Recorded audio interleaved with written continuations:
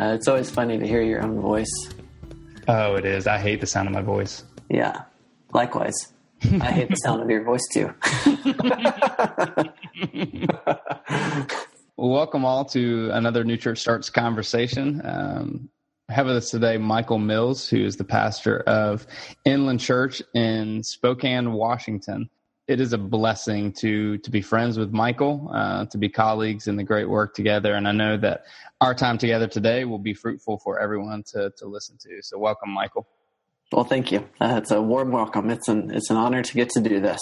Really, the first question that comes to mind, why Spokane? When a lot of people think of the great Northwest, of course, Seattle and Portland comes to mind, and there's tons of church starts popping up left and right in those areas.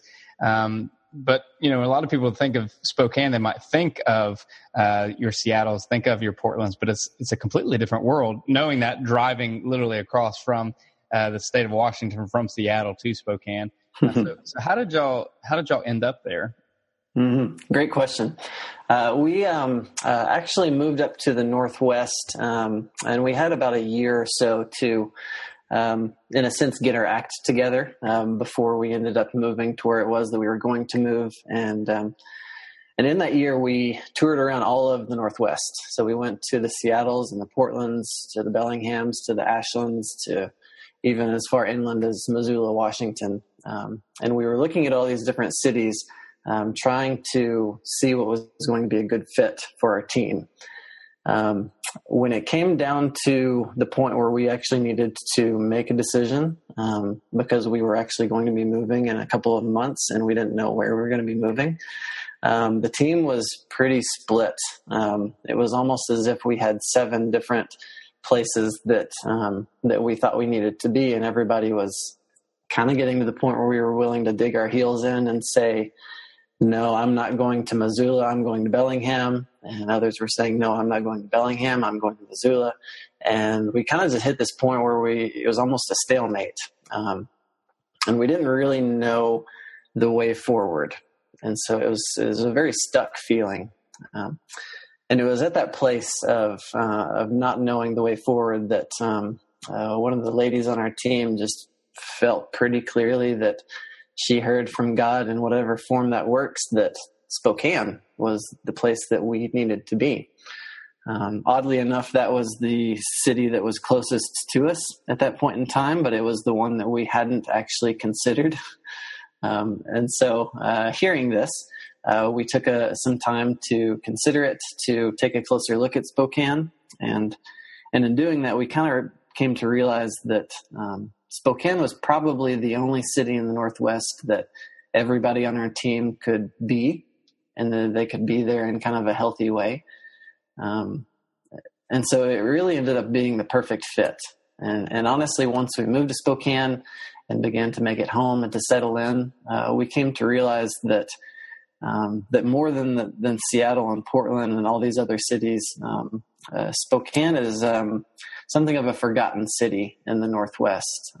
You could just feel the potential there, and much of the potential is just going unrealized, honestly, because cities like Seattle and Portland were getting so much attention. And so in a lot of ways, we moved into Spokane and quickly made it home. And it was just like a city that was ripe for something. And honestly, as we began to settle in and kind of learn what was happening in the city already, there was actually a lot that was happening and is continuing to happening. And so, and in a lot of different ways, it's felt like a big movement of potential being realized in Spokane that we've just kind of honestly fallen into. And so through this journey over the past 5 years, I don't think there's ever been a doubt in anybody's mind that Spokane was where we needed to be. And so to be able to settle in and make it home with that kind of confidence has definitely been a blessing for us. Little known fact about Spokane, it is home to the world's largest 3-on-3 basketball tournament, the Spokane Best, also Gonzaga University. But being able to physically see and walk around with you, Spokane is a beautiful city, and definitely a city that y'all have found great success in building a healthy community with other people. Probably not a well-known fact about Inland Church is that it wasn't just a single church starter, yourself, going to Spokane as you spoke about, but it was a group of friends, a group of ministers that felt called to do this together. How did y'all discern that? Where did that all start, and how did that begin to form and lead you to begin to say, hey, look, let's go find somewhere God's calling us to serve together? In some form, and I think this is a beautiful part of Inland Church's story, it's almost like Inland Church began almost 15 years ago. When I was a freshman in college, I was able to meet some friends, and those friends quickly became brothers and sisters. And what we found kind of the tail end of our experience in college together was that we had found ourselves in this form of community unlike anything that we had ever been a part of before. It was real, and it was deep. It was authentic, and we knew that was something special. And so towards the tail end of our time together in college, we began to talk about, well, what could we do with community like this? How could we further it? How could we invite others into it? How could we leverage it for something significant in the world?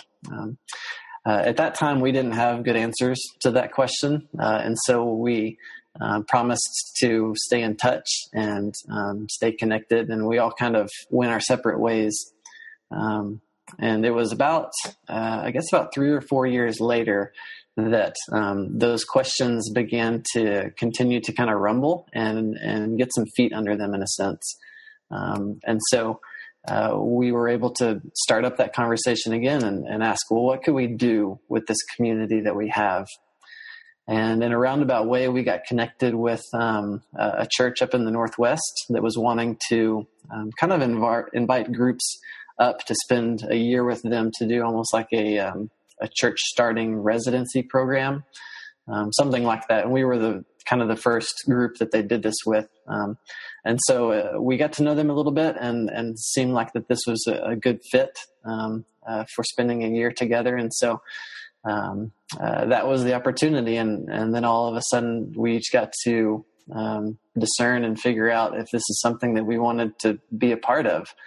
And in the end, there were 7 of us that ended up kind of throwing our hat in the ring. And we came from California and from Texas, and we met up together in the Northwest. And then that was when we began to really figure out, okay, well, what do we want to do with this? We know we have this special community. How do we want to invite others into it? How do we want to use it for something significant? And after a lot of long and often painful conversations together that seemed to just kind of drag on, we finally ended up with something that looked like the very early stages of Inland Church. And it was then that we moved to Spokane and were able to kind of hit the ground running. It's a very interesting church leadership structure. Maybe expand a little bit more around the dynamics of sharing pastoral responsibility with a small group of people. Mm-hmm, mm-hmm. In many ways, good and bad. I think it's kind of a mixed bag. What we wanted to create with Inland Church was, in a large part, reactionary, out of kind of the church culture that we came from. And I think that's a great way to do something with passion. And at the same time, it's a great way to do something in a prideful way, thinking that we're doing it better than everyone else. And so we've had to kind of discern that through our journey in many different ways. But church leadership was one of the things that we knew we wanted to do differently from kind of where we came from. And so rather than the very hierarchical top-down structure, we wanted to level the playing field in a sense. And so rather than have a senior pastor who kind of hands the vision down to the next level, who passes it down to the next level, and so on and so forth, we wanted to kind of take out any kind of hierarchy and really say that we are doing this together. And so with that being the case, how can we model that from day one? And so we started out with 4 pastors of a church of about 7 people. And so some might say overkill, and they would probably be right. But we wanted to basically model that our church leadership structure was a little bit different. And so we were all bivocational in some sense. And so we were all kind of splitting our time in different ways. And rather than have kind of a very clear-cut organizational chart of this pastor is responsible for this thing and this pastor is responsible for that thing, it was kind of more of just a communal chipping in effort, which is messy, honestly, and it often means that things don't get done in an efficient way. But the upside to that is that everything we were doing was very relational, and we were depending on each other. And so in that way, I know that if I was having a bad day, my bad day wasn't going to affect the entire church, because there was somebody there that was going to be able to step in and compensate for my shortcomings that day. And I was going to be able to do that to them on a different day. And so in that way, we have we've kind of just created a different church culture than the larger evangelical church that you might expect in our country. And honestly, a lot of our people that have kind of bought into the vision of Inland Church, they like that. There's a very strong current of kind of a anti-institutionalism with a lot of our people. And so there's just an inherent distrust of structure and systems and institutions. And so to step into a church where it's harder to see that, and instead of that, you see people helping and supporting one another. It just made their vision of what church was meant to be a lot more tangible and a lot more real. And so certainly it's been messy along the way, but that's a kind of a mess that we knew we were stepping into, and we knew that there would be value on the other side of it. It'd be quite easy for, a core group of friends, these 7 people venturing from a time of shared history together to go to a place like Spokane and to create community and offer, this new way of being the church together for other people, to white knuckle leadership and ownership of that community. Mm-hmm. Tell us about how y'all have been able to interweave the Spokaneites, if you will, into Inland, so that the identity is more than just these friends who venture to Spokane together. Mm-hmm. That has been tough, for sure. It's not something that's happened naturally. And we were a little bit aware of the difficulty with that, stepping into it, but kind of the day-to-day realities of what it looks like to give leadership away is just not natural, at least not natural to me, and not natural to a lot of our leadership. And so it was something that we've had to be very intentional with. And honestly, holding the value of giving leadership away, we've had to kind of cling to that, just because it's so natural to, like you said, to white knuckle it and just to get it done yourself and know that it's going to be done the way that you want to do it. Probably the best venue that we've been able to kind of model that is with our corporate gatherings.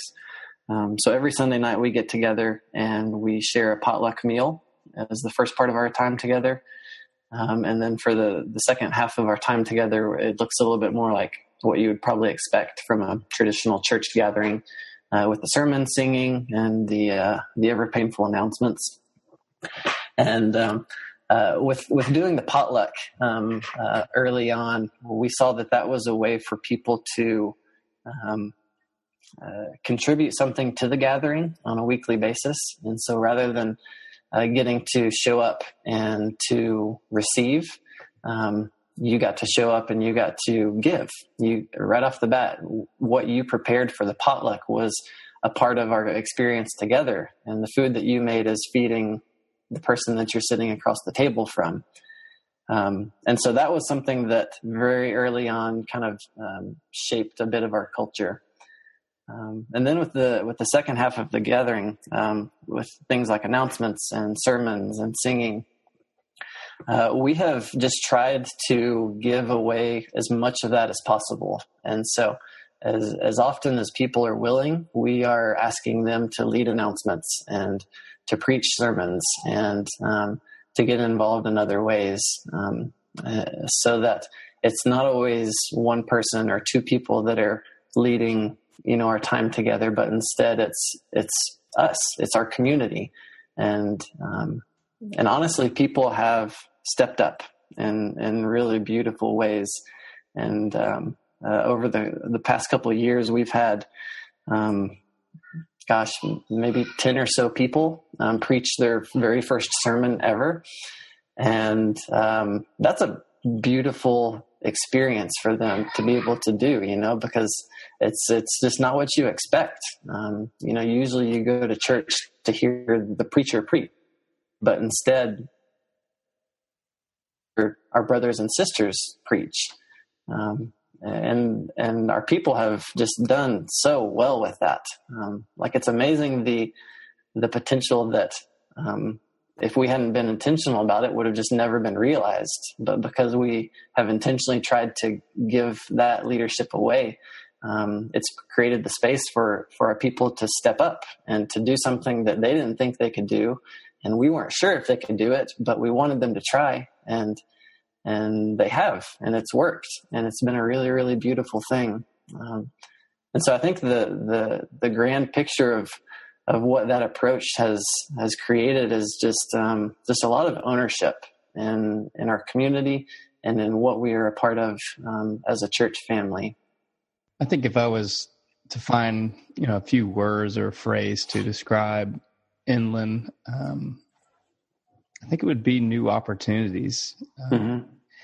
I think what y'all have done in coming in an area that is very disenfranchised with church, people are not trusting of the institution, that you've given people a new opportunity to see the church in a different way, to experience real life together with others in a different way, and then to springboard people into new opportunities that they never thought they would have before. I think Inland does that well. Well, thanks. I think so too. little biased. Yeah. Y'all find very unique ways to gather. Of course, you gather in the traditional sense for worship, but even how you gather for worship is different. Mm-hmm. You define the other ways you get together as gatherings. Tell us a little bit about that language and how you would describe it. Mm-hmm. Yeah, that was kind of another intentional choice that we wanted to make early on, is that what we did on Sundays was not a service, and it was not the opportunity for you to go to church, but instead we wanted to use the word gathering because we wanted to reinforce that we are the church, the people are the church. And so what we do on Sundays is merely a coming together of the church. It's a gathering of Inland Church. And so that was language that we wanted to be very intentional with early on. And in the very early days of Inland Church, honestly, it was a mess. But what we did on a monthly basis with our Sunday gatherings was each week looked a little bit different. And so the first week of the month would be kind of what I explained earlier, where we would have a potluck meal and then kind of your traditional church service. The second Sunday of the month was more of a service project. And so rather than doing kind of the traditional worship thing, we would find some way to serve our city together. The third week would look kind of like the first week. And then the fourth week was what we called play. And it was just an opportunity for us to do something fun together, to kind of fellowship. And so we would cook out in the park. We would go bowling.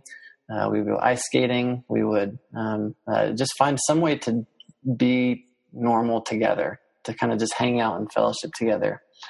And then if there was ever a fifth Sunday, we called that an encourage, and it was still kind of enigmatic what exactly that was. But all that to say, in the very early days, it was very hard and very confusing what our Sundays were going to look like. But if our people were able to hang with that, I think that rhythm, it reinforced a lot of important values that we wanted to be able to say, these are important to us. And that was eating together and studying scripture together and serving together and playing together. And over the years, we have kind of evolved into something that's not quite as messy, and it's a little bit easier to understand and to be a part of. But a lot of those values are still very active and still very real in our community today.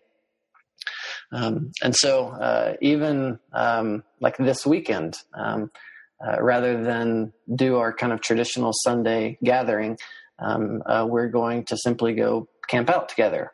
And so there's a little state park right outside of our city, and we're just going to have a big group campsite and have it open all weekend and let people kind of come and go. And on Sunday, we're going to eat together and play some games together, and then just sit around a campfire and hopefully kind of talk about life and what's good and what's bad and how we're all kind of journeying together through that. And so we have, in just a lot of different ways, we have let go of what church is supposed to look like. And instead, we've asked the question, well, what could church look like? And what should it look like for us? And in that way, we've been able to kind of create a lot of, as you said, like new opportunities for people to engage and explore and find an expression of church that speaks to their faith. Michael, this might be a good place for us to pause and maybe ask you a few questions from our Church Start community. This one primary question, which I think is probably the best question we could ask you, comes from the vice president of your fan club. You know that I'm the president of the fan club, so I don't want to mistake any qualifications here.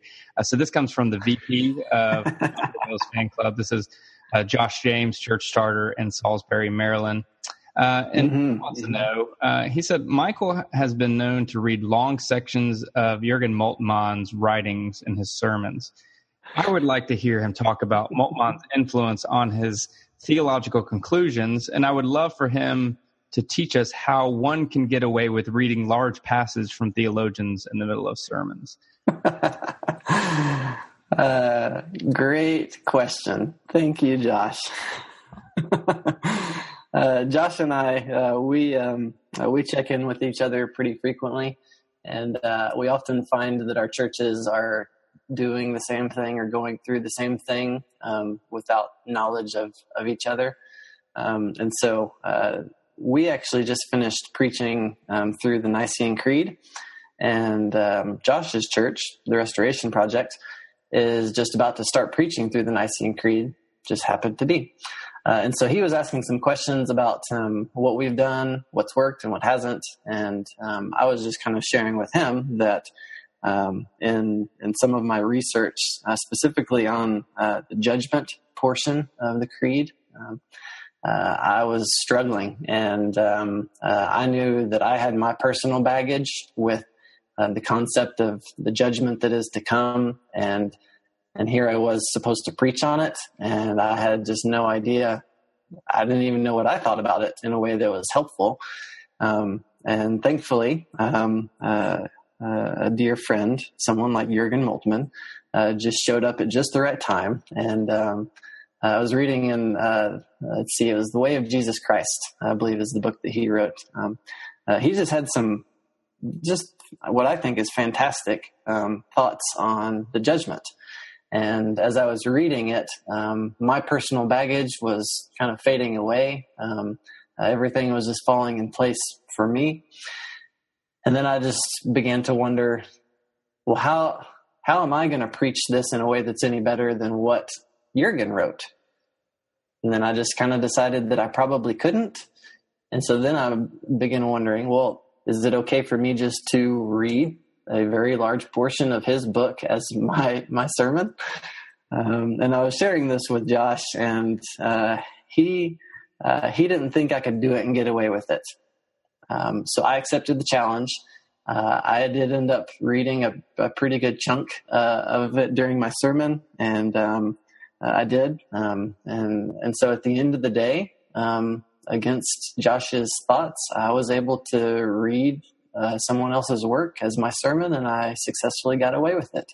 The true experiment is going to be for us to listen to Josh's podcast and then go back and listen to your podcast to see, is there too close of similarities? Not to accuse anybody of plagiarism or anything like that. Yeah, the great thing about Bultmann is you can drop that name so often and sound so cool. I think the only other theologian that is just as fun to say is Balthasar Hubmaier, who was a great German Baptist from the Reformation. We've spoke about that church starts have come and gone in Spokane. In fact, many mega church offshoots from, let's just say, the eastern part of your state have come and gone. And it seems that Inland, though neither one of us would categorize it as a mega church, nor would we want to, has found a way to make an indelible mark on Spokane. Why do you think that is? I hope that's the case. I appreciate you thinking it's the case. Honestly, I think if there's something that Spokane has, if there's something that Inland Church has contributed to Spokane, I have to think that it's our community. Because to know that today there exists a group of people that know each other and that love each other and that truly, like, we call each other family, like we are brothers and sisters. To know that today that exists and 5 years ago it simply didn't, that's an act of God, to see the creation of a community like we have today. It's a beautiful, beautiful thing. And, it's the kind of thing that, like, we that are a part of it, we know it, we feel it, we get to experience it. But then to think about someone outside of that and their experience of it and the way that they see it or the way that they encounter it, that's kind of the step that, like, I don't know. I don't know, honestly, what other people are experiencing of our community. But I trust that it's something significant, that it's something of God's kingdom. And again, like, we fully believe that we are the church. And so the Inland Church is not what happens on Sundays, but that throughout the week, Inland Church goes to school, and Inland Church goes to their workplace, and Inland Church stays home with kiddos. And as people kind of carry the identity of Inland Church into their weekly and daily lives, our hope is that that's doing something significant. I don't know if it is, but it's kind of one of those things that I trust in God's vision of God's kingdom being made manifest here and now. And so I trust that every time each of us as individuals are out in our community, out kind of just doing our thing, that in that way, God's kingdom is being seen, it's being manifested, it's going forth, and that what we do on Sundays is just kind of a coming together and a getting to share, hopefully, all of those beautiful stories, and a lot of times the failures of it, the shortcomings. But that's kind of one of those things that, I would love to know 20 years down the road what Inland Church looks like, what Inland Church has been able to accomplish together. And if 20 years down the road, Inland Church is still around, then I just know it's going to be something beautiful and something significant, something that's very much like God's kingdom. I was having a conversation with some of our leadership recently here in Clayton Mosaic, and we were having this ongoing, probably 9-month conversation around success and how we define success. Mm-hmm. And one of the questions I asked them to wrestle with was, if Mosaic wasn't here tomorrow, would it make a difference in the Clayton community? And you could just hear that pregnant, gulping pause from everyone. Mm-hmm. And then they begin to answer. And I think from our conversations together, from the stories you're able to share to the fellowship, to the people that I've actually been able to encounter with Inland, mm-hmm. I think that's the case. If Inland Church wasn't in Spokane tomorrow, would it make a difference? And I think the answer is it would make a difference. It would make mm-hmm. a great difference. And so I say that to you, as a representative of the fellowship, to say thank you. Thank you for the great work that y'all have poured yourself into. Thank you for your willingness to sacrifice and to step out in faith, to leave Greater Texas and California, 2 states that think they own the entire United States, and to go and make your mark in Spokane. And y'all have done and continue to do beautiful work. So thank you. Well, that's very, very kind. Thanks, Andy. And honestly, I think that I received that. Absolutely. I think that's just one example of many that speaks to the value of CBF in my life and in the life of Inland Church. With CBF, we have found a family, and we've found support and encouragement. Honestly, a lot of times when we need it the most. So thank you. It's definitely something that we are grateful to be a part of. Thanks for joining this Church Starts conversation. For more information about church starting and other initiatives by the Cooperative Baptist Fellowship, visit cbf.net.